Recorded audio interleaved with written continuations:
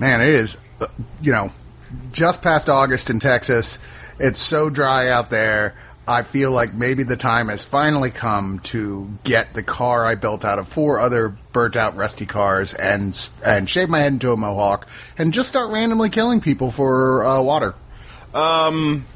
So is that why you're all silvery-faced today? Well, yeah. Because it kind of looks like you blew a cyborg or something. It may be that my drug dealer went to jail and I needed to get a fix, and so all we had was silver spray paint. Oh, okay, yeah. The metallics really are the best. Yeah, definitely. Oh, so good. Of course. But yeah, I'm just thinking that maybe this is the end times. I don't know. Well, this I do know that we are in the long, long ago. We are? Yeah, How would you know that? This is... it's in my Google Calendar. Oh. Yeah. It seems contextually there would have to be a far, far from now reporting back to make a statement like that. Right, yeah. No, that's what it is. It's like next May. Oh. Yeah. That makes us long, long ago? Mm-hmm. Okay, so everything is... We'll look back at this time and laugh and go, ha, they didn't even have beer then. Yeah, exactly. Beer or laughter or children or kitties. Wait, we don't have any beer? No.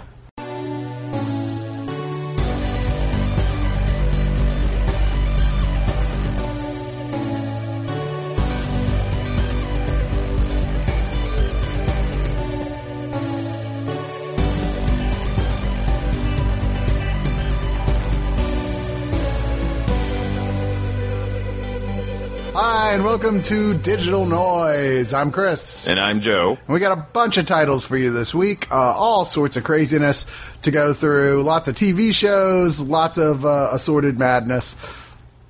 And First, Maxness. Let me just remind you guys that we are, of course, on the One of Us Network.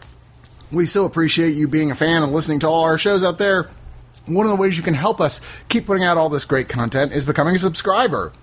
That's right, we have 4 different tiers of subscriber level that comes with all sorts of bonus features for subscribers, added advantages, and more stuff on the way for that. So go up there, subscribe. You could be anything from a red shirt on Star Trek to a Jedi Knight on Star Wars and reap the benefits and know that that money is going to help keep the lights on here. Also, you'll see on the page there's a bunch of pictures of all the movies and TV shows that we review, and time codes for if you want to just go specifically to that review and hear it, you can do that. If you click on those images, they'll take you to an Amazon.com page that we have an affiliate partnership with, and actually a pretty financially healthy one for us. So anything that you really loved, and you're like, you know what, I want to buy that. Or even if you can go on there and just go like, I don't want to buy it. I'll just rent it through Amazon Prime or whatever. Regardless, we get a kickback from all that stuff. That's right. And if you wanna order anything else from Amazon Prime, say like toenail clippers or a Maserati, or just Amazon. Yeah. It doesn't have to be Amazon Prime, but just saying. Yes, you do that. Like as long as you start from one of our links and continue on Amazon from there, whatever you buy, we get that kickback from. So please do that. If you have any purchases at all coming up that you're going to buy on Amazon, please use our links. It makes a huge difference. Also, of course, Audible.com is our sponsor right now. If you go and click on the link on the page, it'll take you to Audible.com, where if you sign up and you get your first audiobook for free, we get a nice, healthy kickback from them as well. And there's so much great stuff on Audible.com. One of the things I've been recommending lately is, of course, the book that was written by Cary Elwes that is about his adventures on the Princess Bride? The Princess Bride, that apparently were just funny as hell. And then, of course, a recent recommended book that I really loved, Wool by Hugh Howey. You can check that out on there. That's definitely one of those things you don't want to miss. There's so much other great content on there. Go, please, check it out, join up, send us money. Well, anyway, with that being said, and no more reason to waste any time, let's get right into the reviews. Beep, boop, boop, boop. And let's start off with, we'll just start off with TV this week. Okay, let's do it. I want to start off with one of the things that I think is, maybe it's not my pick. If we was a TV pick of the week and a movie pick of the week, this is definitely my TV pick of the week. Yeah. Which is Jonathan Strange and Mr. Norrell. This is a 7-part TV miniseries made on the BBC One that came out just this past May and now is already available on Blu-ray and DVD, based on Susanna Clarke's novel of the same name. Man, I was so in love with this book when it came out. I would not stop telling people about it. I was like, I swear it's like if Charles Dickens had written the Harry Potter series. Yeah, I definitely got a sense of that, but then it was, I don't know, funny and for adults, so I really, really, really dug this. I knew nothing about this going in. Well, the idea here is that this is during the war in England with France and Napoleon, and things aren't going too well for the English, and there's a whole group of self-proclaimed magicians who are not magicians and laugh at the idea that anyone would actually do real magic. It's just not very gentlemanly. I did love that. I loved the line of, astronomers do not create stars, magicians do not make magic. But then they discover there is actually a real magician played by Mr. Norrell, played by the great Eddie Marsan, who is been hiding out, in a huge fucking awesome place that he lives in with his manservant, who's like, yeah, I can do magic, what of it? Yeah. And basically just shows these guys challenge him, and he just blows them away. He's like, yeah, what do you have to say now? And they're like, he's like, now, like, the deal is if I can do magic, you guys promise to quit calling yourself magicians. And of course, well, there you go. And so he sort of puts himself in a position where he's like, okay, now that I'm out there, I want to do something with this, and what I want to do is help, England in this war. And he starts trying to do so, albeit perhaps overcautiously. Well, you got to ease into it with magics. But then, of course, there's this crazy hobo guy wandering around who keeps talking about the return of the Raven King, who apparently is the last great magician in England from, I think it was like 300 years ago or something like that, Yeah. they said. And his prediction that there would be a time when magic would return to England in the form of two magicians and a tragic, series of events that would befall them. Second magician in question, making his appearance shortly afterwards, is more of a lovable type of guy, Yeah. a guy named Jonathan Strange, played by Bertie Carvel, who is he's kind of a rich guy who's embraces life but has no direction. No, and it doesn't help that his dad is a bag of dicks. Yeah, he totally is a huge bag of dicks. He's pretty much Ebenezer Scrooge, his dad. And Strange wants to marry this woman he's been in love with for a very, very long time. And she's like, look, find a direction in your life and I will marry you. And as it turns out, that direction, which he just kind of stumbles across, is that he is a prodigy magician. Unlike Norrell, who has all the magic books in the world and just does research and research and research, Jonathan Strange can just kind of figure shit out and make up new spells. Yeah, it's kind of like, well, I didn't know I couldn't do that. Yeah, exactly. Oh, was I not supposed to be able to do that? And the two of them end up both working for the Crown with a sort of uneasy friendship/alliance that's broken when Strange is of the opinion that there's no reason we shouldn't be embracing the old magic, with dealing with the fairy folk and the way of the Raven King. And Norrell's like, that's a terrible fucking idea. Although we know already from having watched earlier in here, Norrell's made a deal himself with a fairy to sort of prove himself to the kingdom initially by bringing a man's fiance back to life. And that deal, as most deals with fairies, starts to turn around rather quickly. So he's kind of protecting himself. And this series goes on with a series of really amazingly cool events. I mean, you didn't get all the way through it yet, but there's stuff especially when Jonathan Strange is like, oh, you want some stuff to help us against Napoleon? I'll show you some shit. And starts doing some pretty impressive magic. Does he bring the Sphinx to life and then it bats at Napoleon? No. We never actually see Napoleon. But, yeah, sorry.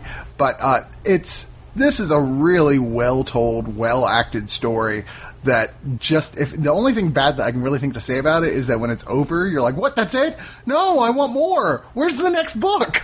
Yeah, rarely would I genuinely describe something as delightful, and this thing is delightful. Yeah, it's really a charming and really easy to get into story. And I think the book kind of puts some people off because its style is written in a very Dickensian sort of tone and sometimes goes off into very maybe over examines the specifics of some things in a way that really is not necessary. I mean, it's a huge book. Watching this, they really make it easy for you to jump right into it. The first episode is a little dry, but not terribly so. No, not so bad. Yeah, but the second episode is like, bang, here we go. And I got to tell you, I think you guys are going to really want to seek this one out. It is just incredible amounts of fun. Such good stuff. Next up is The Secret Life of Marilyn Monroe, another miniseries. And God help me, it's a miniseries on the Lifetime Network that's not bad. It's not bad, but it's definitely one of, why? Like, Marilyn Monroe's been done to death. True. But conversely, yeah, it's not horrible. Quite literally. Was done to death. Hey, I'm pretty sure it was either the CIA or the Mafia or Don't even go there. Don't even go there. You with your moon landing denial. Kelly Garner plays Marilyn Monroe, and honestly, I think she ends up being the big selling point for this. Mm-hmm. She is charming and sexy, and like the show has her being interviewed very late in her life, like when she was, I can't remember how old she was when she died, like 30... I don't remember. 39 or something like that? Old. Hollywood ancient. She's basically just gotten a new therapist who's a younger guy, and she's talking to him, and she's obviously very kind of drugged out, and she's relating her life as he's asking her questions, trying to get sort of like a feeling for what the deal is, why she got rid of her last therapist. So it flashes back to her, of course, as a young Norma Jean and her problems with how she was basically abandoned by her mother because her mother was fucking crazy. It's super nuts. And left her in the care of her mother's best friend, Grace McKee, played by Emily Watson. And as it goes along, they get a little bit older, which doesn't take long, this slightly older version of her mother is played by Susan Sarandon, who is really like full-blown, like, hearing voices all the time. Yeah, she's cuckoo cuckoo. Yeah. And Marilyn Monroe trying as hard as she can to make peace with her mother and the crazy religious phases that she goes through, and with what she wants, which is ultimately, she just wants to be loved. Like, she's not even interested in the money. Like, she says this much. She's like, I just want to be famous. I want people to love me, because she didn't get any love when she was younger, and clearly had no father figure, because damn, all she dated were dudes a lot older than her who fathered her. Notably, Jeffrey Dean Morgan as Joe DiMaggio, who had a very tempestuous relationship with her in real life. To say the least. But by the end, he was kind of the guy who was there for her. Yeah. Post their marriage, he came back around and they kind of were dating again, and was like, clearly the guy who was like, yeah, I know I fucked up, but she was the woman I loved the most in my life. I don't think he ever even remarried after that. No. I do have a story. One of my dad's army buddies lives in New York, and in the early 80s, he was at a bar, and Joe DiMaggio sat next to him, and so they got to chatting, and then he said, hey, Joe, come on. How about an autograph? And DiMaggio just had a sullen look on his face. He was like, yeah, sure. So my dad's friend just wrote, to Joe, love Jerry, and just hands him the note. And apparently DiMaggio just got pissed. Seriously? Yeah. That's hysterical. I thought so, too. I think after being asked for autographs so many times, he would have thought that was funny. Yeah. I liked Jeffrey Dean Morgan a lot in this. I think Susan Sarandon really knocks out of the park as well, but this would not have worked as well as it did without Kelly Garner, who I thought really is great in that role. Well, she did it really right, because she wasn't trying to sell sappy. No, not at all. No, and she makes her into a complicated woman. Mm-hmm. Which she was. She desperately wanted to be smarter than she ever had the opportunity with her educational, the way she was brought up. She was begging people smarter than her to help her along her way. Well, right, yeah, and she even talks about how when she got turned down for that first job, how she just stayed on set learning as much as she could. So it is a woman who was robbed by circumstance of having a more stable life. Very true. Now, on the downside, this still has that problem with a lot of Lifetime biopics does, where the editing is just all over the place. It just takes these huge jumps where you're like, all of a sudden she's like divorced from someone, or you're like, wait, what just happened? That seems like that would have been an interesting part of the story to cover.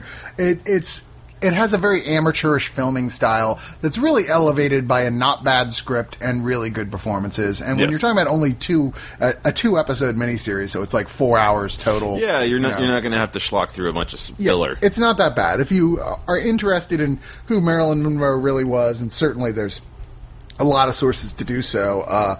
The podcast You Must Remember This, which is a great podcast which tells sort of true Hollywood stories, did like a multi-part series on Marilyn Monroe that's really interesting. Nice. Right now they're doing one on the Manson family. It's like a 7-part series on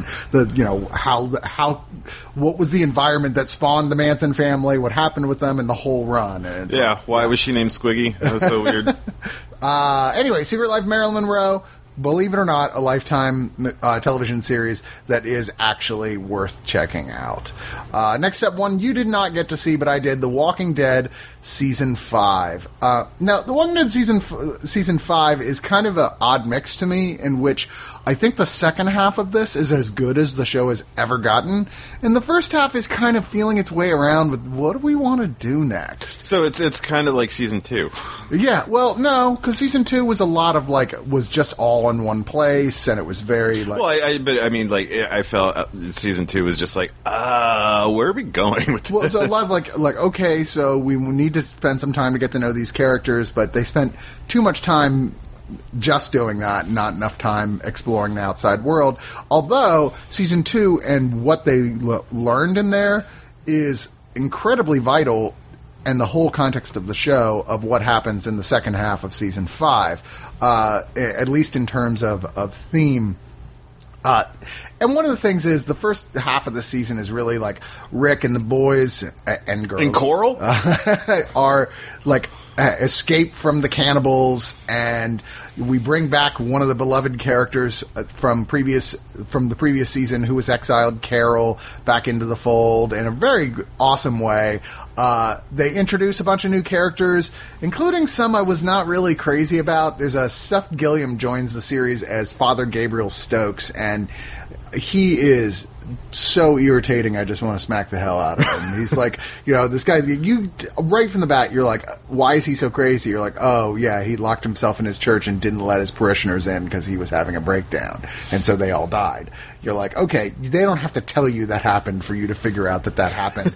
And then, you think once that's out in the air, okay, well, that's fine, he'll get better. But no, he just continues to be irritating and make terrible decisions. Oh, excellent. After that. But some of the other characters who were brought in are fun, especially in the second half, which I don't want to say too much about. But I will say they lost a lot of characters this season that were great characters on the show that I know really drove some people crazy that they're not on the show anymore.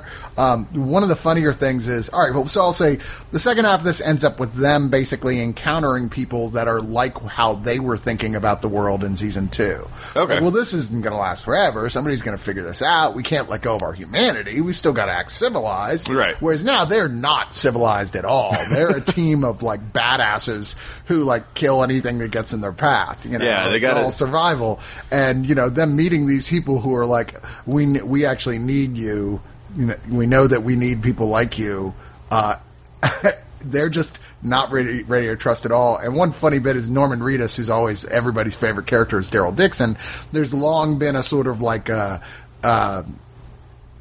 the word? It's not even shipper because there's no other character to ship him with, but that people saying, oh no, it's going to turn out he's gay. Oh, they're going to say he's gay because he's never had a sort of romance with anybody. Like, oh, it's going to turn out he's gay, which is the weirdest character ever to assume that they would be gay. But, his brother was a Nazi and he's this redneck. But I think in a direct sort of tongue-in-cheek response to this, they get him in a strong friendship with a gay guy who's also kind of a badass zombie hunter who helps clear out, who goes hunting, for supplies and stuff. Mm-hmm. And you're like, they have a real bonding thing. And you're like, okay, they're never going to make those two hook up, but it's pretty pretty funny that's the relationship they chose to go with there. Well, I always thought that he and what's her face, gray-haired lady, were gonna hook up. I think that's really more of a maternal thing. Yeah, well, yeah, they played around for a while, but I thought at the beginning I was like, oh, okay, then they're gonna have like a May-December romance, or for a little while, it looked like maybe they were gonna hook him up with Beth, you know, who comes later, and that's not gonna happen. So, yeah.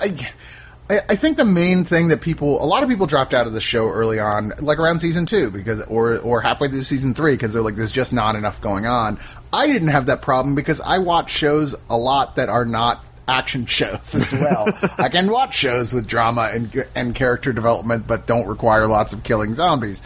I'm fine that the book went on for a long time with stuff like that, and you'd be like, okay, this is interesting because these characters have interesting, like, arcs between them that don't involve, you know, monsters. Involves them not becoming monsters. And, you know, I think ultimately the theme of the show is, like, how does one keep oneself from becoming a monster in a place where civilization just doesn't exist anymore. Yeah. I mean, that's definitely the tone of the show overall. A lot of people dropped out because it just wasn't what they were thinking it was going to be, I guess. You know? And obviously there's so much great television out there. If something doesn't make the cut, if you're not enjoying it anymore... yeah, you got options now. Yeah, there's plenty of other options, so no harm, no foul. But I do feel like, especially since season 3, this thing has done nothing but go uphill. Okay. And the other thing that really irritates people is that they fall in love with characters... and then they get really mad when they get killed off. And I'm always like, it's a zombie show. That's the premise of the show. It's like, watch some zombie movies where every character dies. Like, in almost all of them. That's kind of how that works. And I know there's the thing about but they kill off the black characters only to replace them with other black characters, like as if it's the token situation.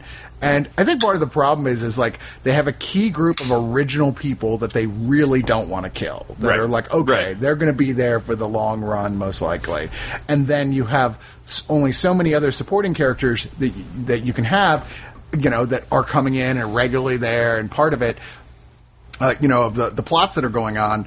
And you want to keep bringing in new characters, too, because obviously they meet people along the way. Otherwise, the show is going to get really dull if they never meet anyone else. Right. And no other arcs in there. But somebody's got to die along the line. Otherwise, what kind of gravity is it going to have? What real danger are they going to have? And the problem is a lot of those, they've tried to bring in a lot of new black characters, and the problem is those are all people who came in the later part. And so it's like, gotta go. I'm sorry.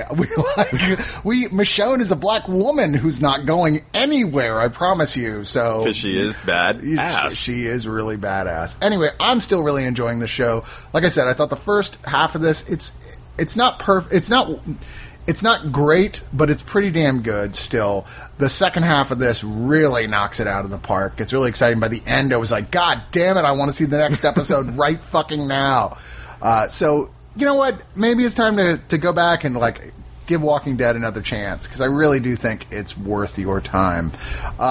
Another one that I got to see you didn't get to see was Scorpion, and glad I did not ask you to see this. No, it looked so shitty when it came on the air that I had to watch the first episode. Oh, did you? Yeah. Oh my God. Okay, so this is the Big Bang Theory version of Mr. Robot. Oh yeah, because they're going to hack towards the internet by building a GUI interface that's going to circumvent the firewalls. Dude, it's insane. This is like a hacker TV show in the era that the movie Hackers came out. Yeah. Like, level of ridiculousness. But no Angelina Jolie in a white bodysuit. So. And the sheer ego involved in this thing. Oh, yeah. That it's based on a real-life guy, Walter O'Brien, a self-proclaimed genius and computer expert, who all of his claims to genius, most of which cannot actually be verified, whether or not they're true. Oh, yeah. Like, having broken into, like, his big claim, like, when he was 9 or something, he broke into NASA, hacked into NASA.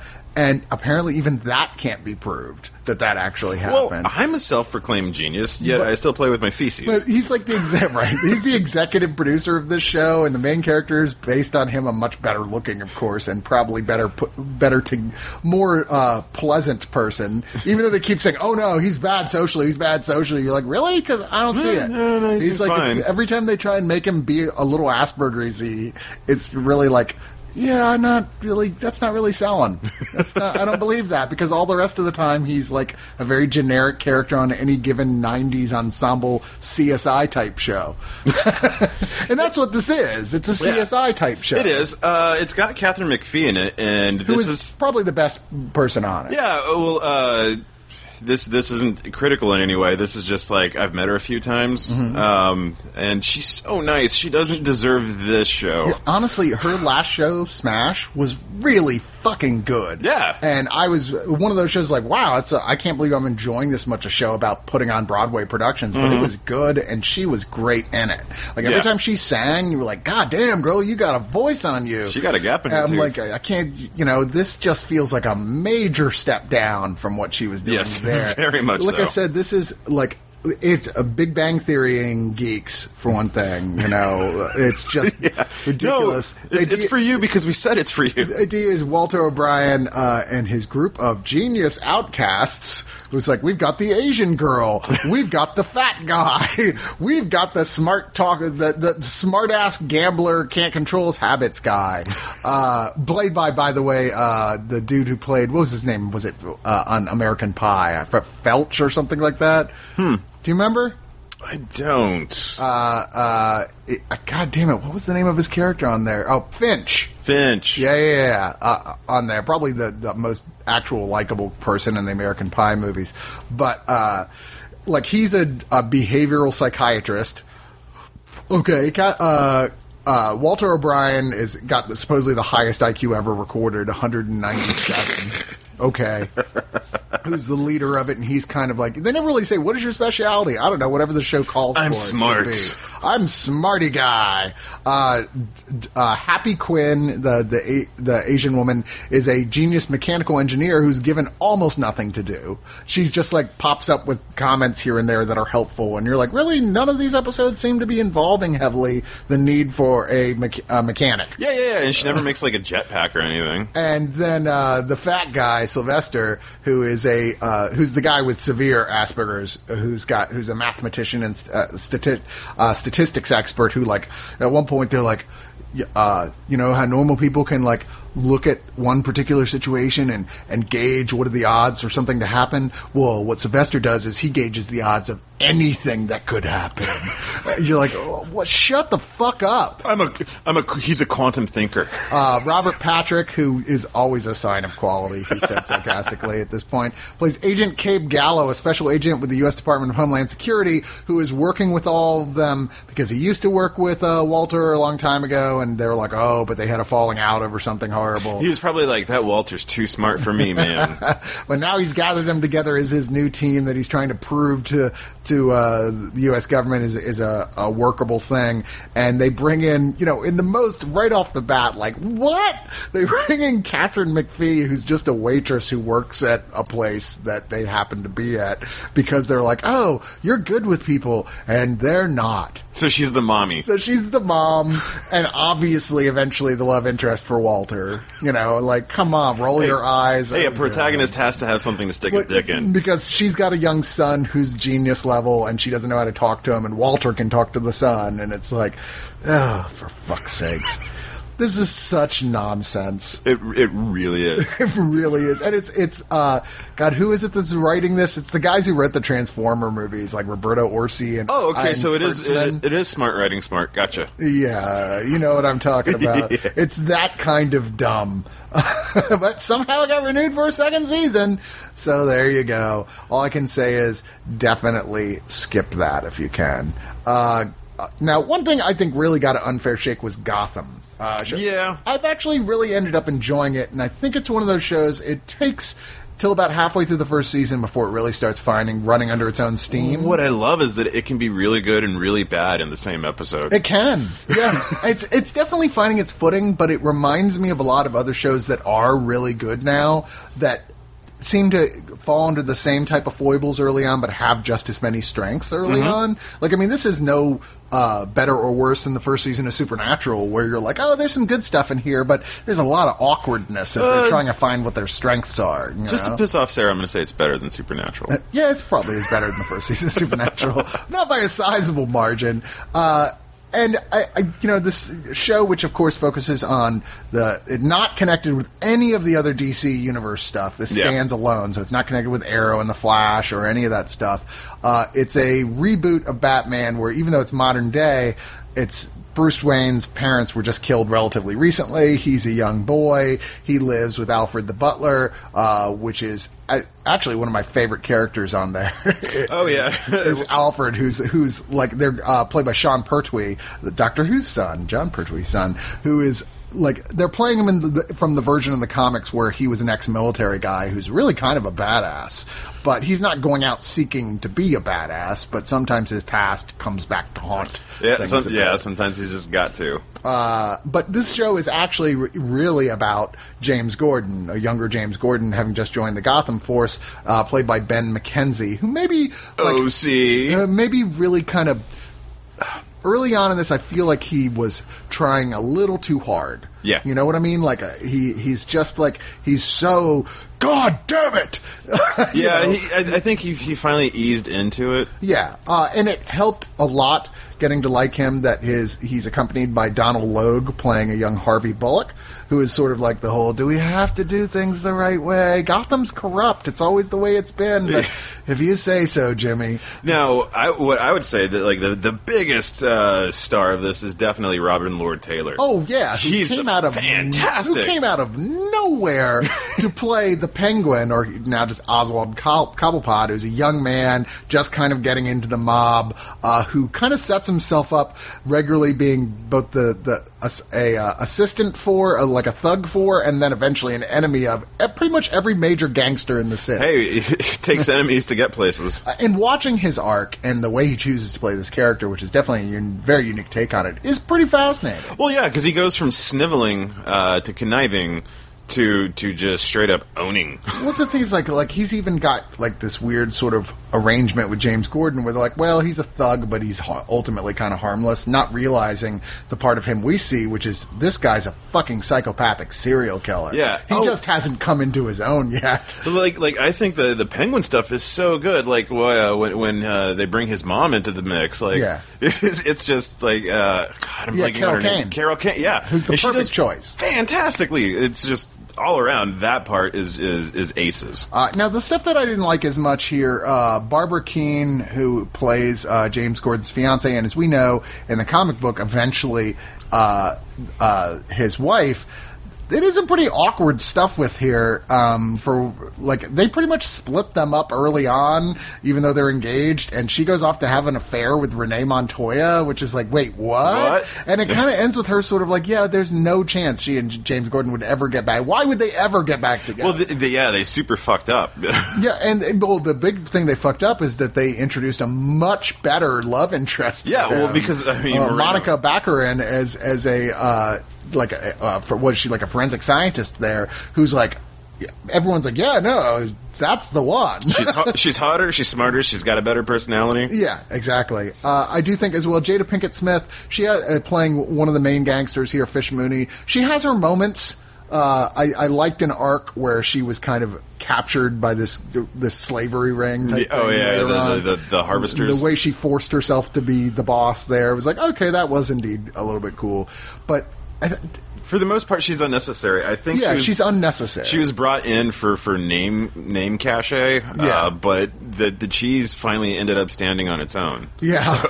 Yeah, it was just a little too much, and I know that she was a character who was never intended to be in there for the long run. I mean, I doubt we're going to see much more of her. I mean, she'll be in season 2, but I doubt she'll be in it for long. I think she'll be one of those characters they're not going to kill, but they'll find some way to get her off the scene, put her in jail or something, until they decide to, a couple seasons later, bring her back for an arc or something. Yeah, or maybe she'll go to Metropolis. As well, like, the over-reliance on Catgirl, Catwoman, who's just a little girl, and they're trying to have this sort of, like, meet-cute between her and Bruce Wayne, because they're about the same age. She is really annoying. Well, so I think they were really aiming for, here's this pretty little girl that's going to like form a deep relationship with Bruce that's going to be exploited later. And they were hoping that was going to be something they could sell, and then they realized, no, there's way better stuff that you can actually talk about in Gotham than that. Yeah. So yeah, and they certainly, like, as it went along, I think they found some of that stuff. Like the guy, and I'm forgetting his name right now, but the guy they brought in who is going to become the Joker, who has a single appearance in here, but apparently is in a big way involved in the next season. He's good. Oh, yeah. I was like, ooh, that guy's fucking creepy. I want to see what they're going to do with him. And I actually liked the arc of Edward Nygma, who originally works for the police as sort of like a scientist guy, and by the end of the season has lost it, has gone like, okay, now he's going to become the Riddler. I actually like that, and I look forward to seeing him starting to become full-on the Riddler. Yeah. Frank Gorshin. And some of the characters, the other characters that are coming up sound actually pretty cool. Lucius Fox is going to be appearing in here soon. We're going to have Michael Chiklis is appearing as the new captain. Commish. Yeah, basically the commish of the department. Which I'm like, anything with Michael Chiklis, I'm happy. That's good. And you'll see bits and pieces of other Batman characters like Victor Zsasz is a like the how he got started type of thing. Yeah, it was weird when Zsasz showed up and he had the Dominatrix squad. Yeah, right. I think overall this is a good show. It's just going through some growing pains, and some of them are really embarrassing. Like when they happen, you're like, oh god, what are you doing?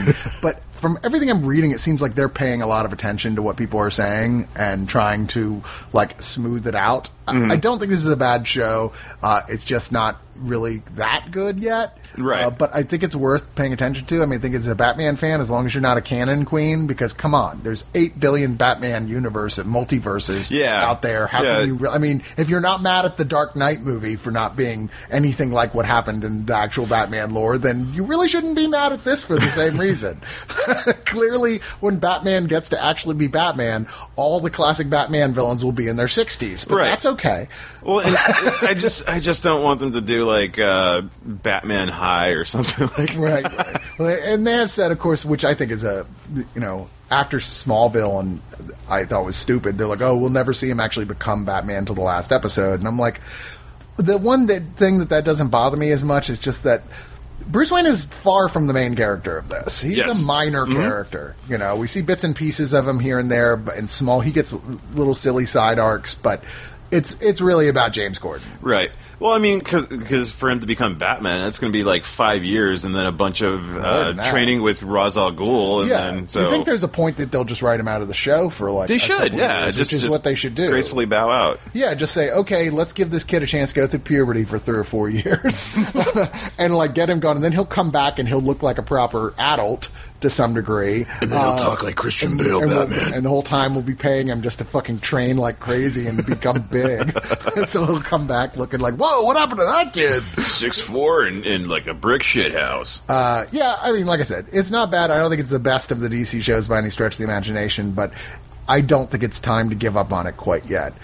I can't say the same thing for the History Channel's 10-hour television miniseries, Texas Rising. Or as I like to call it, BARF. Oh, my God. I lasted 2 episodes before I gave up on this shit. I was like, is this going to get any better? And looked online, and all the reviews were like, oh, my God, this is so terrible. Worst. Now, apparently, the one before this they put out called The Hatfields and McCoys is supposed to be actually pretty damn good. I was interested in, I'd like to see the World Wars, where it follows leaders of the Second World War as they were in the First World War. Right. That seemed interesting. This, maybe it's because I'm a native Texan and I actually had to take Texas history, so I already know about but this was just so romanticized, and white people haven't been given enough credit. Like that's basically the point of this. It is, and it's like I mean, one of the first things people said is like, I can't believe this is like a channel that has history in the name and the balls to put this out, because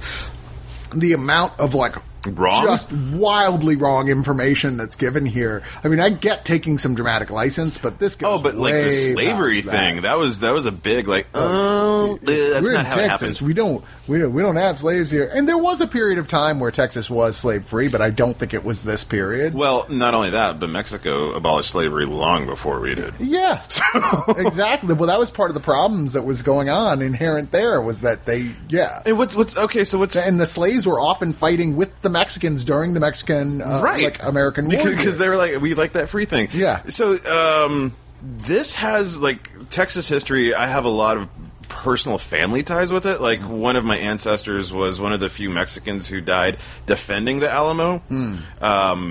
And, like, the Comanches, like, my great-grandmother was full-blood, and, you know, like, so all that stuff, and it's like, oh, well, let's see how they treat all this, and the answer is, like, garbage.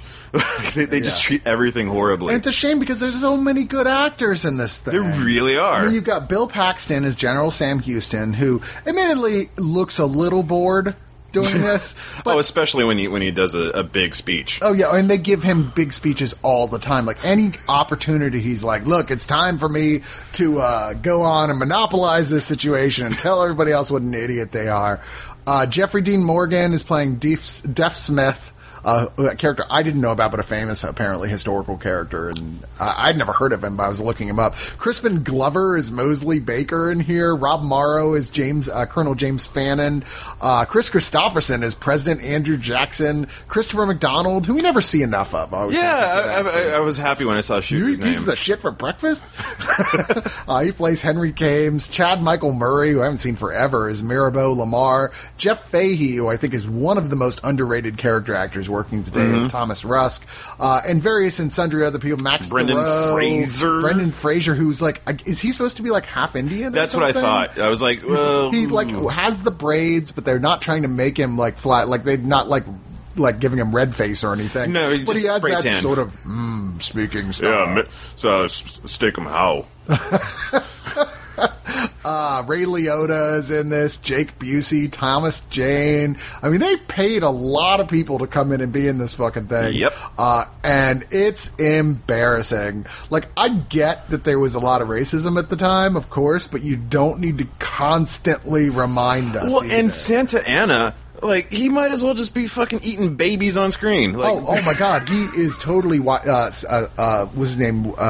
Snidely Whiplash. Oh yeah. Oh my God, he might as well twirl the mustache. Like, he is the most exaggerated, like, bizarrely exaggerated villain. Yeah, I'm pretty sure that was probably not what that guy was like. I think what would have been more interesting would have been Pancho Villa versus General Pershing. Yeah, probably. Like, that would have been like ooh. Well, the problem ultimately with this is the writing. The writing is just bad. It's awful. Now, I will hand it to the production crew.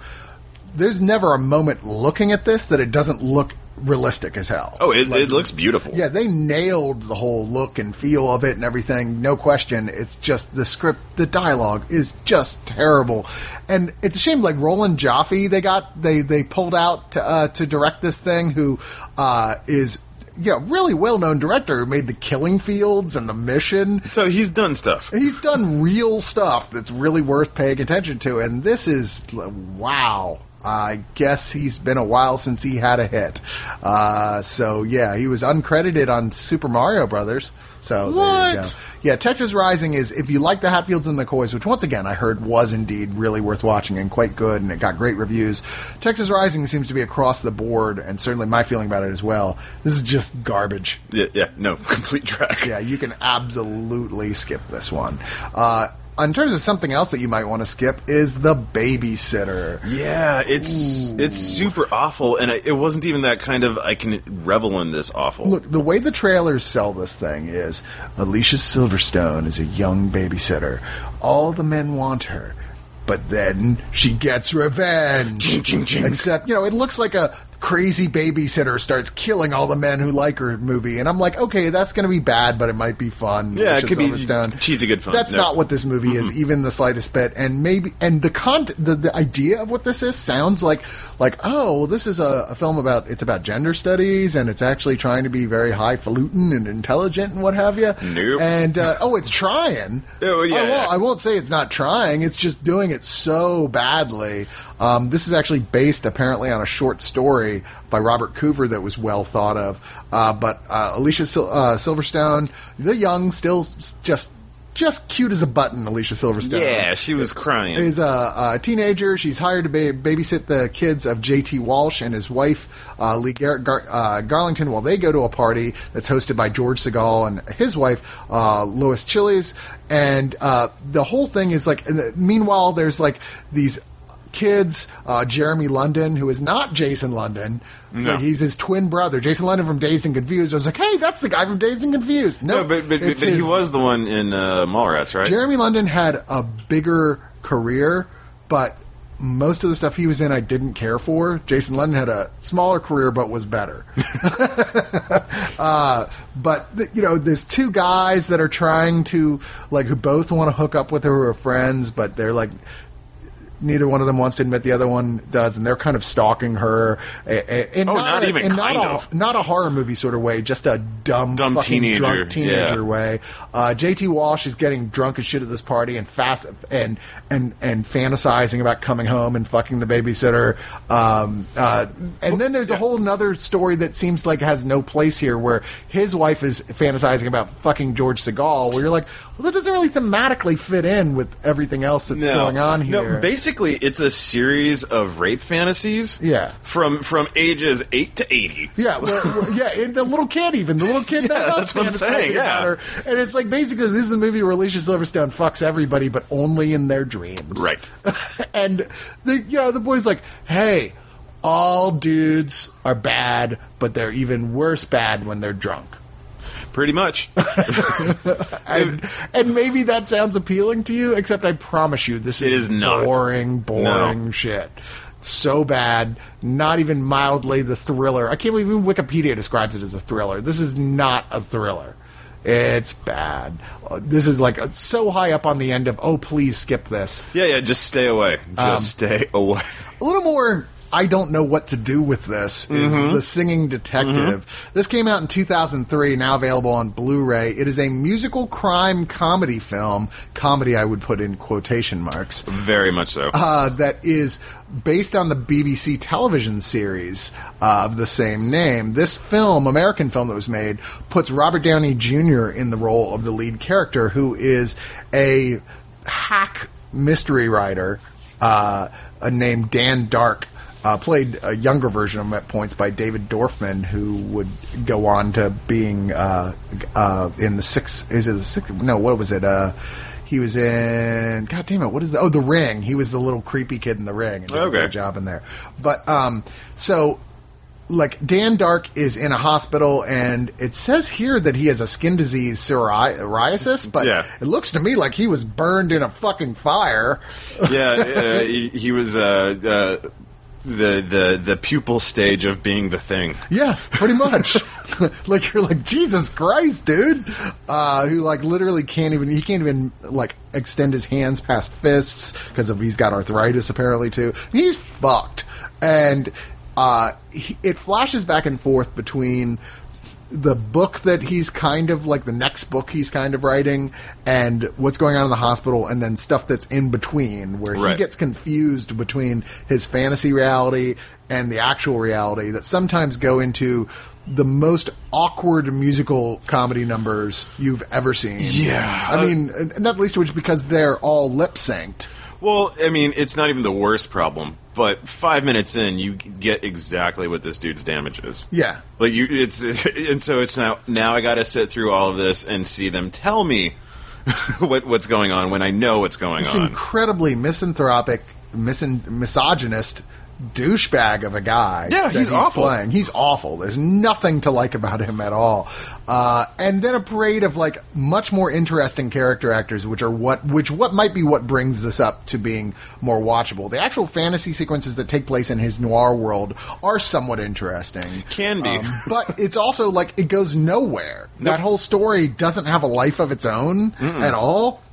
You know, you're like, okay, well, at least we'll have this mystery that we can see play out.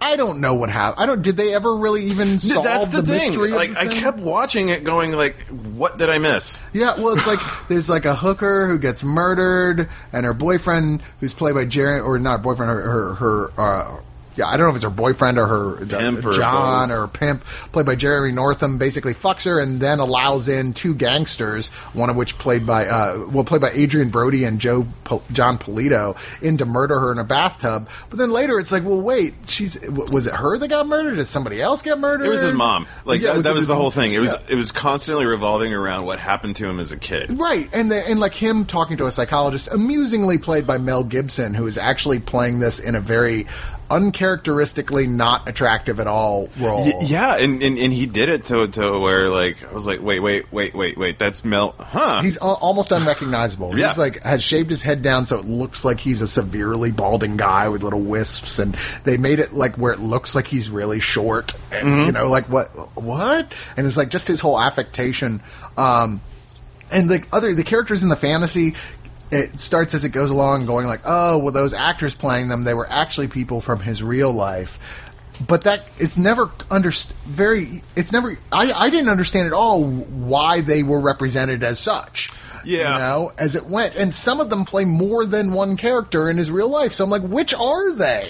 Well, that and the whole, like, did his ex-wife actually cheat on him? It was like, I don't care. I don't know. I really don't care. Yeah, how much of this is fantasy in his head and how much is real? There's absolutely no way to tell. But you do have good actors like Robin Wright Penn.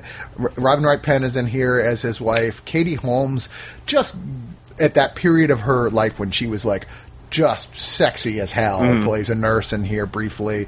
Carla Gugino, talking about sexy. Looking really hot, young as well. Saul Rubinek, who you probably know from, you hopefully know from the really funny show Warehouse 13, is in this. Alfred Woodward. Man, this feels like something that could have been really good. And it just wasn't. And I actually watched the first 2 episodes years ago of the show, and I felt exactly the same about the show. Oh, really? And I know the show was given, like, really great reviews. People were like, I mean, it won some awards even. And then universally, pretty much, people were like, yeah, the movie's not a good translation of it. But I gotta tell you, I felt exactly the same way about the show. It was like, if I'm not, who is it they got? And they got a great actor for that as well. Michael Gambon is playing the Robert Downey Jr. role on the show, and yet still did nothing for me. Maybe that's more worth checking out, but I don't know. All right, move on to our next title, which is Animals, not a film about the Pink Floyd album. And not about cute little animals. Not about cute little animals at all. This is the story of Jude and Bobby, a admittedly somewhat adorable couple, you know, played by David, oh goddamn, it was a Dast Malchian? That sounds right. Who you might recognize from The Dark Knight, who was one of the Joker's thugs who, when they were like, oh my god, this guy, he's like a mental patient, you know, is like in the big cop parade scene. You're like, oh, fuck, this guy doesn't even know what's going on. Like, that's what the Joker's doing. He's getting mental patients to do what he does. He was that guy. But here he's not playing a totally crazy guy. He's playing a junkie. He's just playing an asshole. Who's junked out with the also adorable Kim Shaw, who are like not the gross-looking kind of junkies. They're very pretty unrealistically attractive junkies who are like, they drive around, they pull small cons on people, but they're like, the whole thing is like, practically has like a 60s Gidget theme song for the first half hour of how happy they are. Because, so the level keep them together, sort of thing. Yeah, but and then of course this does exactly what I mean. It's the most generic junkie story ever. Oh, it bored the shit. Like what I was thinking when I was watching is like I've got friends that were junkies, some alive, some not. They were far more interesting than this.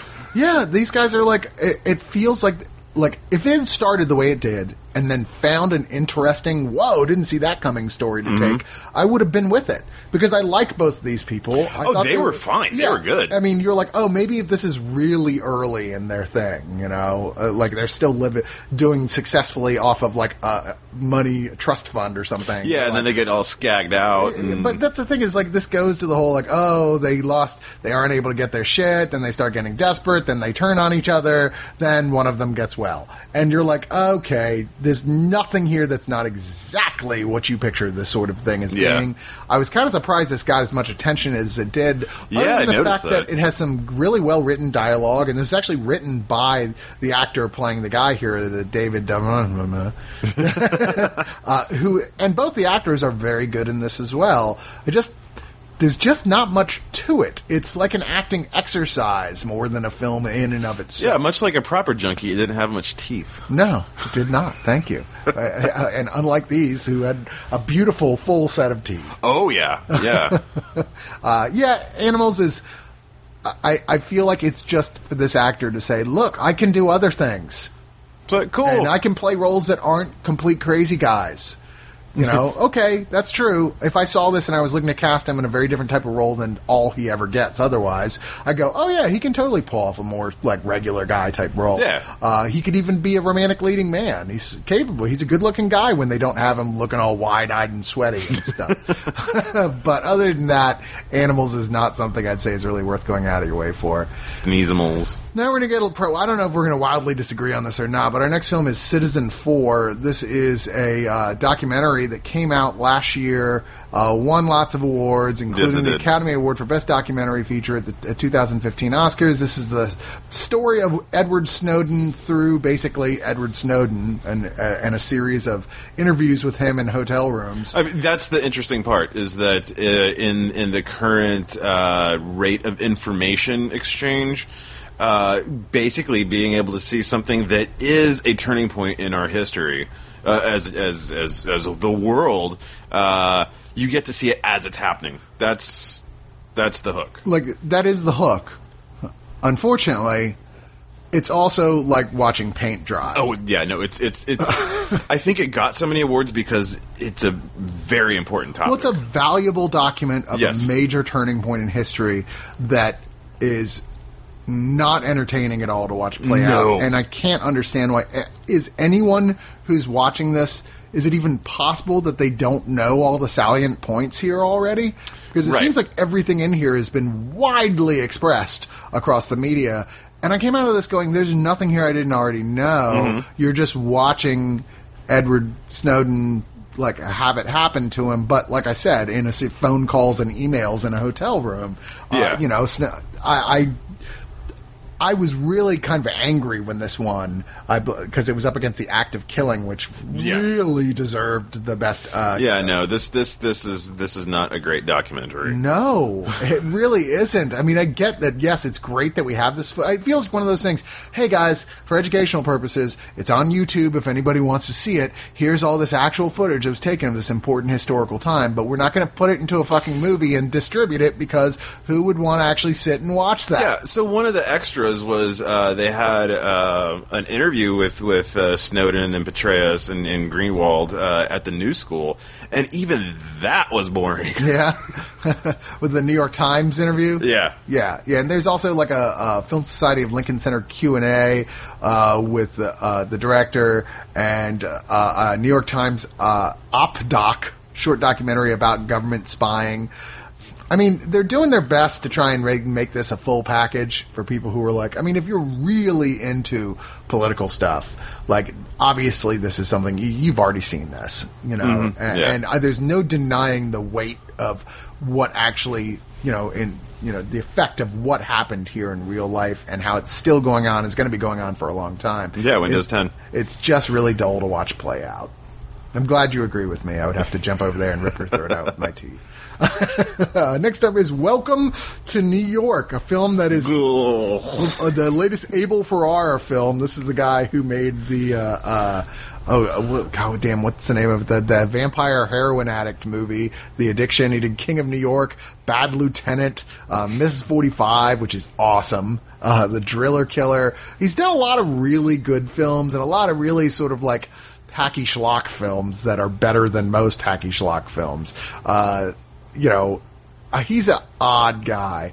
And Welcome to New York is a strange decision of a film, because I don't know about you, but I don't want to see old fat Gerard Depardieu's balls ever again. Well, yeah, I would say that this is definitely on the side of schlock. Yeah. And Depardieu, it's so odd because he was a sex symbol in the 80s, but he looks like he's never touched a tit before. Yeah. like his sexuality is just so child who just found a porno. Yeah. It's so weird. He plays a character named Devereux, who apparently is based on a French politician named Dominique Strauss-Kahn. I know nothing about politics. Yeah, so what happened was Strauss-Kahn was the head of the IMF, the International Monetary Fund, which is basically saying, hey, third world countries, we're going to lend you this money so that you can develop, but then you owe us everything. But that's my political slant. But that's basically what they do. And yeah, he got popped for raping a maid in a New York hotel. I mean, this is pretty much like blah blah blah blah blah, paint by numbers. It's It's replacing names is all it's doing to the actual news story. Okay, yeah, but it doesn't really focus on the news story. It focuses on Gerard Depardieu, who is just having sex with hookers. Yep. Like all over the place, and like having three-ways, and seeing much more detail on that than you ever. I mean, literally, you do not want to see this guy naked as much as you see him naked. I mean, his balls are the size of my head. Yeah, that was. But then he had just come out from having a three-way with two very hot hookers, and literally there's a old black maid in the hallway, and he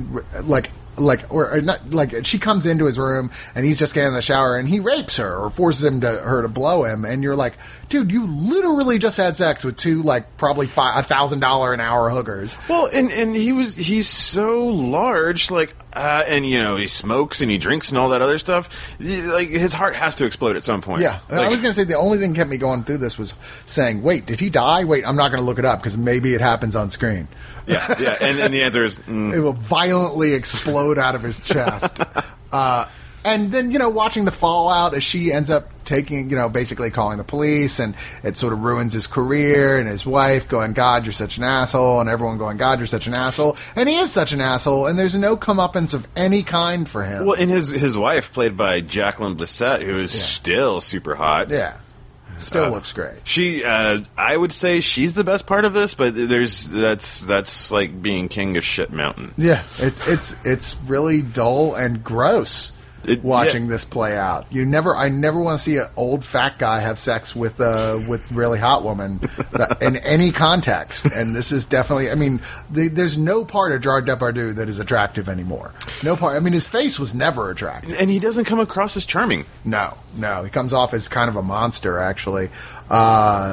The film, of course, the person in question who is based on apparently is going to sue for slander. His lawyer also said that the portrayal of his wife in the film, Anne Sinclair, was shown as anti-Semitic. It's gotten a lot of shit, and it's certainly not the first or probably the last time Abel Ferrara's films will, in fact, get a lot of shit. But honestly, unlike some of his other controversial films, that's not one that's worth seeing. Now, I'll be a lot kinder, in fact, to Lego DC Comics superheroes, Justice League Attack of the Legion of Doom. Not because it's great, per se. It's just better than the last couple films we talked about. That's true. Now, keep in mind, Lego is a brand that is expanding as fast as they fucking can. It is the juggernaut, bitch. The Lego movie is genuinely a great, funny movie. The Lego video games are genuinely really good video games. Some of them, anyway. Like the whole Star Wars, whatever. What's the trilogy word for 6? I don't remember. Trilogy. Septet? Is it septet? No, that's 7. Whatever that is. Hextet. We'll just go with Greek. But those are all really fun. The Jurassic Park one is supposedly really fun. I haven't got a chance to play it. They've done a lot of direct-to-DVD movies lately that generally get pretty good casts and everything, and they're very hit and miss. Some are better than others. This is definitely on the better than the others list, I'll say that. Mm-hmm. But it's still much more directed at little kids. It's super cute. Yes, it is kind of adorable. The idea is the Justice League is just formed. Lex Luthor is unhappy, so he hooks up with Black Manta and Sinestro to basically take auditions of other villains, which is the funniest scene probably in the movie, as they have to go through this ridiculously impossible training, obstacle course, to form the Legion of Doom. And this is all done in a very sort of old Super Friends sort of way. There's even uses the transfer between scenes, music, and stuff. And the Legion of Doom looks just like it did in the Super Friends. And it's just, this is a big, goofy, sometimes pretty funny, but most of the time, just kind of snicker. Yeah, it's definitely put the movie on so that the kid will shut up and watch it while I make dinner. This is much less painful than some of the other more recent, just for kids DC direct-to-DVD stuff that's been coming out, but still, nothing you've got to make a beeline for yourself. I do like a lot D. Bradley Baker as Martian Manhunter, who's sort of the centerpiece, the originally antagonist, then later, of course, their friend character on here. Troy Baker does a good job as Batman. Mark Hamill is playing the Trickster and Sinestro here. Of course, and sounds like the Joker. Tom Kenny briefly is here as the Penguin. Nolan North is here as Superman, which is cool. I don't know if this is the first time Nolan North has played Superman or not. I don't know. He's certainly one of the most beloved voice actors today. I was certainly surprised by Tony Todd being Darkseid. I didn't even realize that. Yeah. Oh, I never miss Tony Todd's voice. Come on, it's Tony Todd. He's got the most distinctive voice in the business. Now, I would say the best thing about this movie is that the Flash is so cute. Well, the whole they've got this whole thing where Wonder Woman, who's voiced by Grey Griffin, she's kind of playing the most straight-laced character of any of them. And both the Flash and Green Lantern are both constantly vying for her attention and trying to one-up each other. And they're both very immature, childish guys. And that actually plays out to be kind of funny sometimes. I don't know. Like I said, this is not like what you would go like, oh, you must pick this up. But if you're a fan of the Lego adaptation stuff and you really like superheroes, you could do worse. Or if you want to make dinner and you want to shut the kid up. Yeah, this is one of those ones that's not going to drive you crazy to have to watch with your kid, as opposed to quite a few other things out there. Okay, boy. Next up is The Runner. Nicolas Cage not playing a totally goofy guy in an action movie for the first time in some time. Not that I'm sure that makes this any better. But at least his intentions were in the right place. They were in the right place for House of Cards. I mean, The Runner. Yeah. This is very, I get... The Runner ultimately is about how good men can't stay good men in politics. Yeah. Because they can't survive. Like, the best of intentions, the most determined you are, you're gonna get fucked over. Especially if you're having an affair on the side. I was going to say, and you can't be a person of influence without getting your dick wet. No. That's well, the thing is, Nicolas Cage here plays Colin Price, who is a very idealistic politician who, I can't remember what his actual position was. But he was a congressman. He was a congressman for New Orleans. For the 2nd District of Louisiana. Yeah, for Louisiana. And he's basically angry as hell and isn't going to take it anymore about the 2010 BP oil spill. The fact that they're just, even though they had legally been ordered to spend lots of money and clean it up, they're avoiding this completely. They're not spending the money. Right. They're not returning phone calls. They're just like, well, what are they going to do? Well, it's funny. In the opening, when I saw him wearing a Tulane sweatshirt, I was like, oh, so he's a good time party boy. Well, he's married to Connie Nielsen, and his dad is played by Peter Fonda, who was a very popular politician before him until alcoholism got the better of him, and he became kind of a joke. Alcoholism, or as they call it, living in New Orleans. But the problem is that as idealistic and as hard as Nicolas Cage is fighting for this, and in fact has a impassioned speech that is picked up by the major media and becomes a thing, like, hey, maybe we should all start paying attention to this. Of course, immediately, and it's never flat out said they did it, but assumed that BP investigates and finds out that he's been having an affair for a while with this black woman. Well, a fisherman's wife. Yeah, who is a wife of one of the fishermen he's supposed to be representing. In fact, met at a thing about this. Mm-hmm. So it's like, oh, okay, which kind of destroys his career. And it's kind of him trying to feel like, well, that's not, I can't, there's got to be a way to make this work. And this is pretty dry stuff. Mm-hmm. Nicolas Cage is really playing his cards close to his house of cards close to the chest.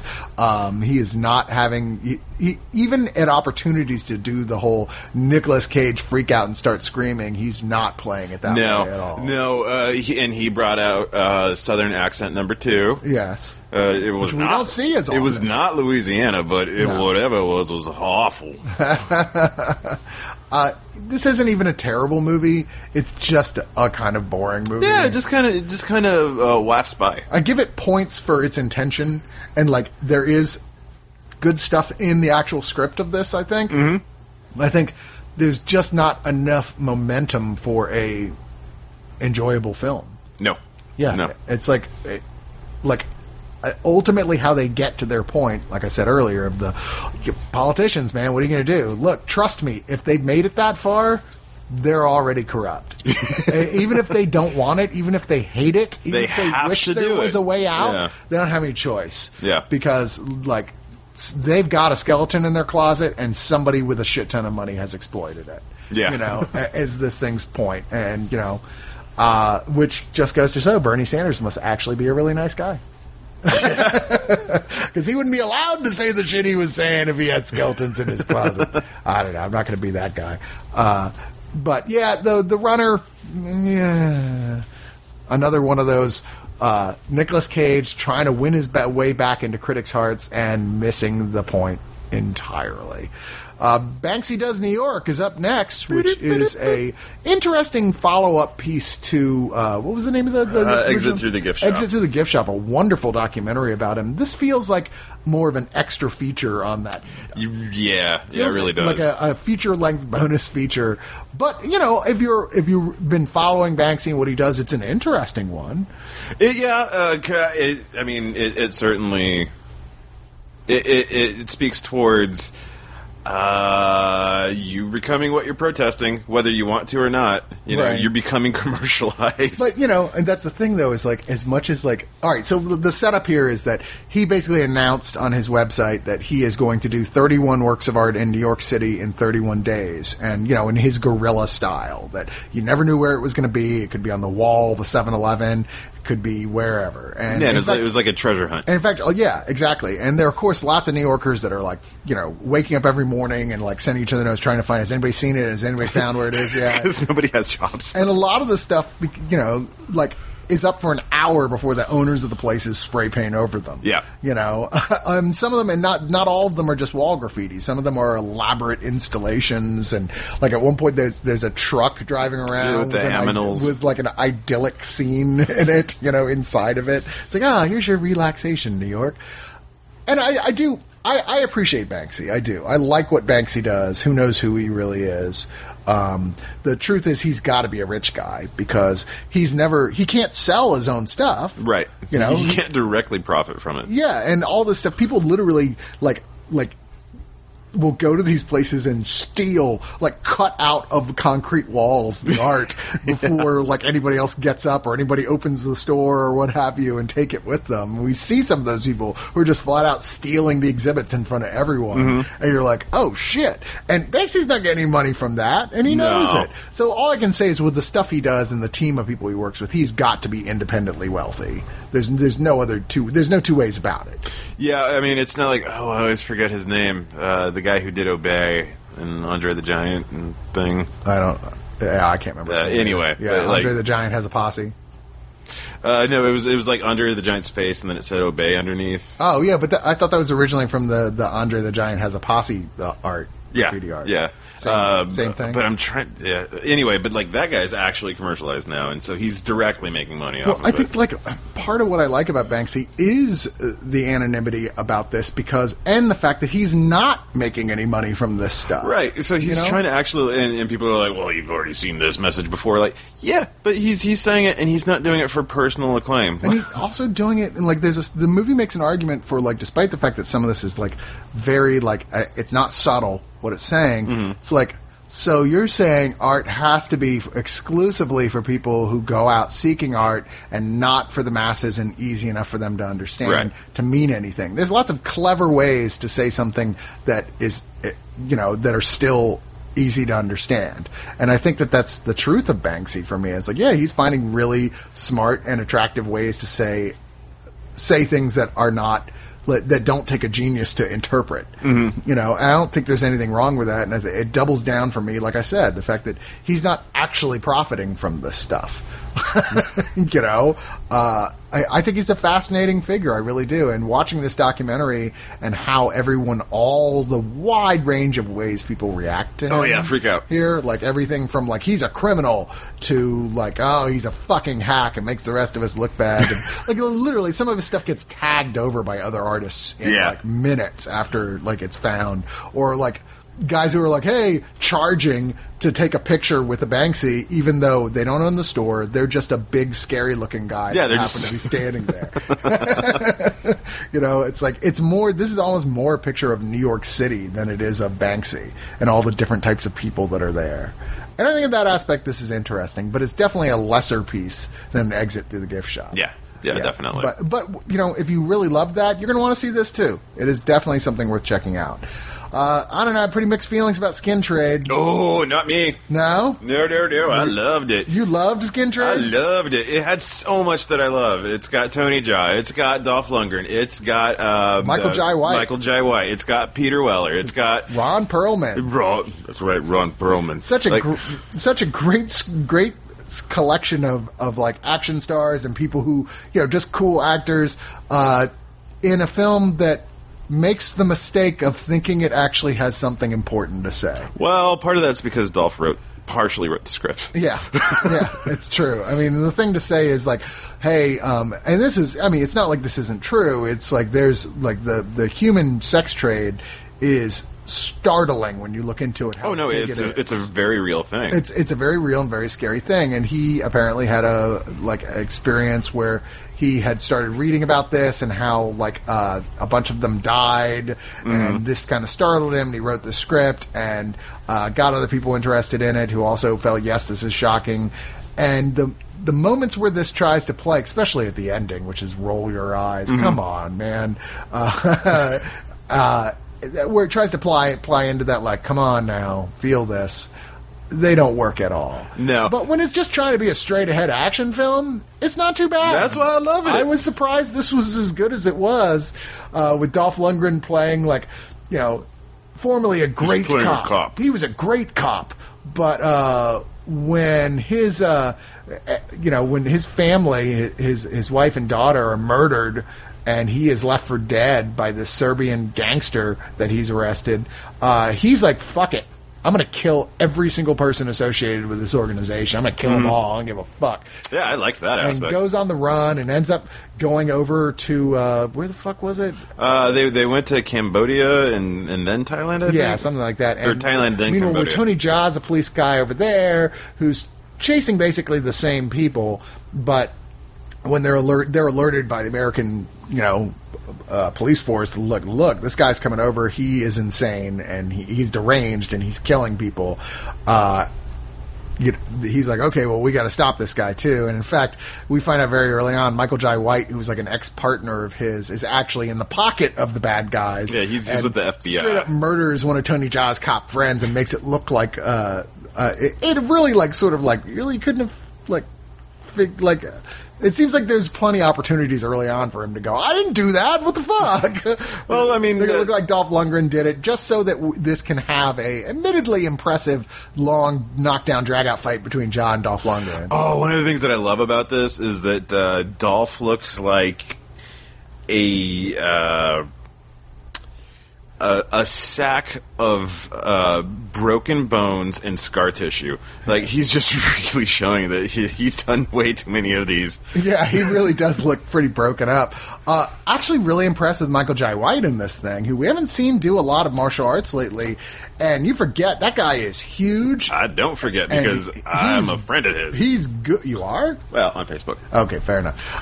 He's huge, and he's good. I mean, this seemed like he's wearing like a suit and kind of kicking the shit out of Tony Jaa, and that suit does not want to stay on him. No. That suit is like, they could not find a dress shirt that was not about to rip. Well, I bet you the outtakes are all just his shirt ripping. Well, one of the opening shots is Tony Jaa in a super slick outfit just beating some ass, and it looked like Bobby Darin was just all fists and elbows. Yeah. But, so, I'm wondering if this is the movie where Jaa met White, because they just finished doing Never Back Down 3 together. Oh, I didn't know that. Yeah, and so I'm wondering if this may have been where they crossed paths. He's there. It's maybe my favorite fight of the film is actually the one between the two of them. The fights are good. The action and stunts are good.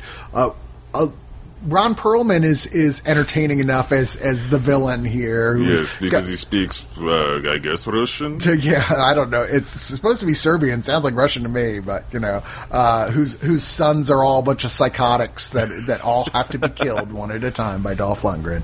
But, I mean, it's not like this is a good film. No.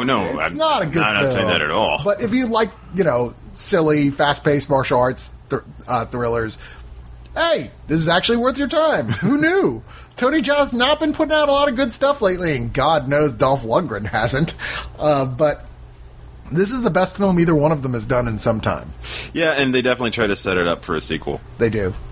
Now, I didn't get to see Z-Storm. Z-Storm. I had loaned it to you for the.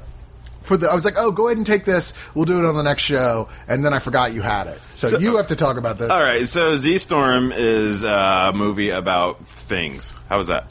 I think you're going to need to add a little bit more in elucidation. Hong Kong. Yeah. Further.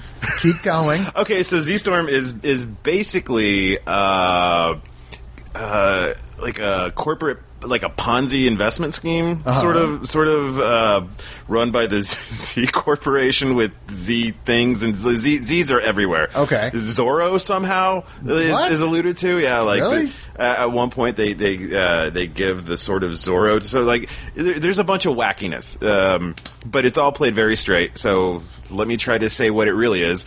Hong Kong's Independent Commission Against Corruption is trying to investigate a charity fund that has become involved in a Bernie Madoff-style Ponzi scheme.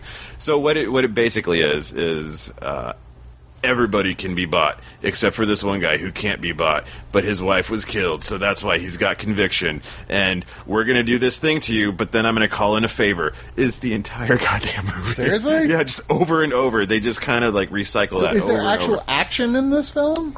Slight. I mean, it's called Z-Storm. That Yeah, sounds like an action movie. No, there's not really much action. It's basically cops pissed off at the anti-corruption guys who are, for some reason, they're the ones who are doing the actual investigating of this charitable foundation instead of the police. Yeah. So I don't know why, but maybe things are broken up differently in Hong Kong. I don't know.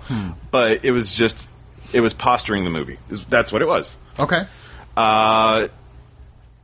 There's pretty people in there. There's Gordon Lamb. Yeah, pretty locales, but it's just too pointless.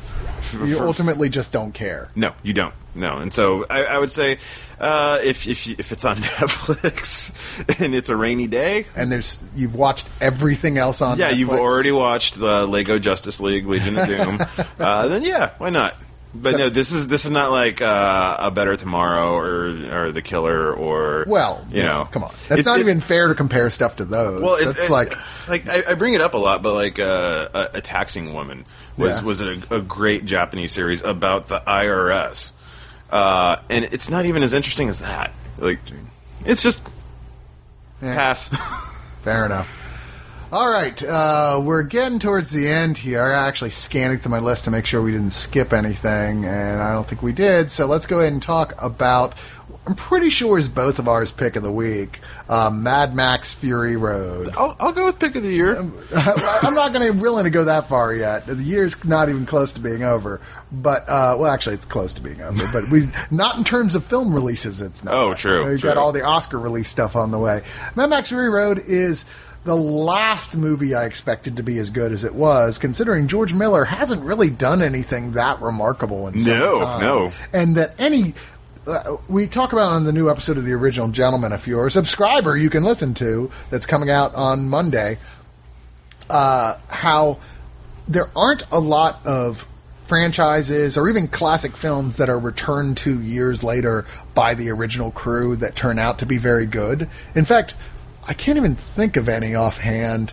We have our high hopes for Ash versus the Evil Dead, but generally speaking, if it's been a while and you used to love the old thing and like, hey, we got the original writer-director back, they're going to fuck it up. It's a lot of pressure, guys.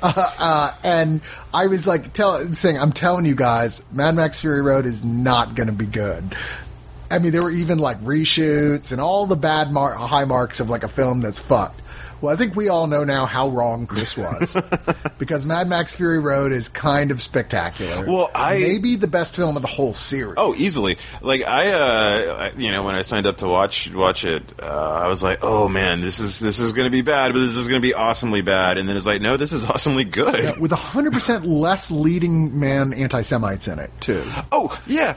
Well, but one of the things I love so much about it is how it pissed off a bunch of men's rights activists. Yeah, that's the most, like, these men's rights activists, you want to go like, guys, you just need to shut up. You really are putting your foot in you're making yourself look even worse with the stupid fucking shit you say. Yeah. Oh my God. And it says nothing about the movie other than it's a well-constructed movie that apparently can just piss off crazy people. It had a weird lashback as well as like so all these people started defending it as being really feminist, which it's not really feminist either. No. And then all these really extreme feminists were like, "Fuck this movie! It's not feminist enough." And I was like, "Oh, for God's sakes, people!" It's a really solid action film that's 90% just action, with characters that don't have much in the way of dialogue depth, but we know as much as we need to understand and feel for them and their motivations here in the story. You know, like a character only has to have as much depth as it needs for the movie to achieve its ultimate goal of the style of film that it is. You know, in this case, we know more than we need to in some cases, even. Charlize Theron being really the lead of this film with Tom Hardy being sort of the second lead here. Like, I actually expected at one point they were going to, because they weren't saying what his name was for the longest time. Like, they didn't even name him as Max till towards the end of the movie. Yeah. And I thought, there was a point I was like, I bet you what they're going to do is he's going to finally give his name and it's going to be like Steve or something like that. And she'd be like, my real name is Maxine. And you'd be like, aha! My real name is Mad Max. I'd be like, I totally would continue to be, I would have been even happier to see more movies in the series if I knew that Charlize Theron was going to be the new lead. She's the new Mad Max. No, but she's a Furiosa. Everybody is so good in this movie. Nicholas Holt's really good in this movie as well. It's just solid fun. That doesn't really have pretensions to say anything. It just wants your audience to have a good time, and part of the effectiveness of that is the sheer amount of actual practical non-CG work that's done here. So well done. I mean, when there was stuff that was just too insane, they just hired Cirque du Soleil to do it. Because that's what you should do. Yeah. Literally hired Cirque du Soleil to do their stunts because they were too insane for regular stunt people to do. Actually built giant, crazy desert cars and exploded them into each other. There's a whole feature on this disc that's just showing like about 5 minutes of some of the craziest action scenes in here, just saying there's no CG in this shot at all. This is the shot. And like, holy crap. You know, it's one of I think this is the dominant argument for if you don't have to do it in the CG, you should never do it in CG. Right. You know, it made a difference to audiences. They picked up on the fact that, yes, we're watching this really happening. Lots of good extra features on here. A Maximum Fury filming Fury Road, a 30-minute introduction to the practical effects here. Fury on full 4 wheels, which is a 23-minute piece on the actual vehicles in here from the concept to actually like being implemented. A in-depth look at Max and Furiosa's character with Tom Hardy and Charlize Theron. The Tools of the Wasteland, which is more production design stuff, but more about all the rest of the world, little touches on the costumes, the weapons. 11 minutes on the 5 wives, sort of interviewing all the women that all play each of the wife characters there. Hey, they have names. 4 minutes of deleted scenes, which are really, admittedly, the least essential thing on here. There's none of the deleted scenes add really anything to this. And then 4 minutes of pre-production tests, behind-the-scenes video, and raw footage, not enhanced with CGI. So, yeah, this is a solid fucking release. I can't tell you how... I think we both agree. Like, wow. Yeah, no, it does good service to a great movie. Which, of course, brings us to the end of the show and our giveaway, which is something we didn't review this week that we were supposed to review this week, but because of a miscommunication with Brian, they reviewed it last week, which is The Last Dragon. Oh, yes. This is a mess that I guess some people really, really love. So my feeling about it, because I watched it when I was a kid, and I was like, I don't think I get this, and came back to it, is one of the funny things about it is the blatant racism in it. Oh, like the overgeneralization of just Asian. It's all Oriental, because yeah. It's a really silly film that Barry Gordy, the head of Motown Records, decided, hey, Motown and martial arts, they go together great. Let's make a Motown martial arts film. And he got like this newcomer from out of nowhere, this martial artist named Timac, who's a young black man, plays the character of Leroy Green, or as they keep calling him, Bruce Leroy. Yeah. Who is like very much the of the sort of martial artist who's like, I'm searching for inner peace. And walking around in pajamas all the time. Yeah. like honestly, like you kind of needed to learn martial arts because you walk around looking like you do, someone's going to beat your ass. Yeah. And well-deservedly so. You look like an asshole. And he, of course, like, they show him how much he loves Bruce Lee. And then, of course, there's this crazy guy named Shonuff, a martial artist played by Julius J. Carey III. Wait, so who's the prettiest? Yeah, right? Who's the Shogun of Harlem, who sees him as the only thing between him and being universally acknowledged as the baddest ass motherfucker in Harlem. Only he won't fight him because Bruce Leroy's all about inner peace. He doesn't care about any of that alpha male bullshit. Meanwhile, there's this video arcade mogul. Yes, I said that right. This is definitely a film from 1985. You mean Mr. Arcadian? Mr. Eddie Arcadian, played by Chris Murney, who is in love with his girlfriend, played by Faith Prince, who he's trying to make into a music video star. And to do that, he realizes he needs basically a public access show, as near as I can tell, called Seventh Heaven, that Vanity is the host of. He needs to get her to premiere the video on this thing, which leads to lots of interminably dull Vanity music numbers. Hey, don't forget also DeBarge. Oh, yeah. So Bruce Leroy ends up getting pulled into all this because of various bullshit. But anyway, the upside, you listened to the review last week. This film is absolute nonsense. I mean, it is so fucking silly, although it is funny seeing a really young Chaz Palminteri and a really young William H. Macy at a point in here. But it got a cult following because of just how absurd it is. But the thing is, there's so many movies since then that do this sort of absurd so much better than The Last Dragon that I'm like, okay, I don't get it, but my God, when I've talked shit about this movie, people jump down my fucking throat about it. So, okay, Timac is a good martial artist. I'm just going to throw that out. I mean, he was a real, multiple belt-winning, award-winning martial artist. The problem is, if you're good but not the best, don't have Ernie Reyes Jr. in it. Yeah, because he's just so much better than Timac. And that's is that the guy who was like his student who? No, yeah, kind of. He shows up late in the movie. Basically, Ernie Reyes Sr. Was a martial artist, and he was a choreographer on this. He's like, "Hey, you need a kid? I got a kid. It's my kid." and Ernie Reyes Jr. He did Ninja Turtles, the live action. He was one of the turtles. He had his own series in the '80s where he was paired up with a white guy, and his grandpa was Kung Fu master, and he used super Kung Fu magic to get out of things. Like, and the Kung Fu magic in here is so silly. It's like the big fight at the end is like turns into like Mortal Kombat shit, but with like drawn on the screen like glowy stuff. It's like, oh, come on. I see the appeal for people who saw this back when, or people who want let's laugh at this. I mean, I can't believe Mystery Science Theater never covered this film. I don't know. Maybe. But with that being said, we are giving away the 30th anniversary edition Blu-ray of this for you people out there that love this, and I know there's a lot of you. It comes with Return of the Dragon, an all-new look back at the making and legacy of Berry Gordy's The Last Dragon, featuring a lot of the original actors. And a commentary by the director, Michael Schultz. So what you need to do is get on Twitter and go to our Twitter page, or at least, be friended with our Twitter page, which is One of Us Net. And what you're going to do with the hashtag Last Dragon is... give Chris a karate name. Yeah, give me a karate name. I like that. So... or martial arts name, like my badass 80s martial arts character. Karate and Kung Fu, according to this movie, are pretty much the same thing. So don't worry about it. Don't. You're obviously thinking too much about this. They're all the same. Exactly. Tai Chi? Yeah, same. Wing Chun? No, that's different because barbecue sauce. Oh, fair enough. Yeah.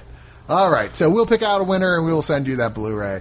Thank you so much for joining us this week. Thank you so much for being here with me this week, Jared. Hey, thanks for having me. Fun show. A lot of good stuff, a lot of bad stuff this week. But hey, we'll always have Mad Max Fury Road. Yes, we will.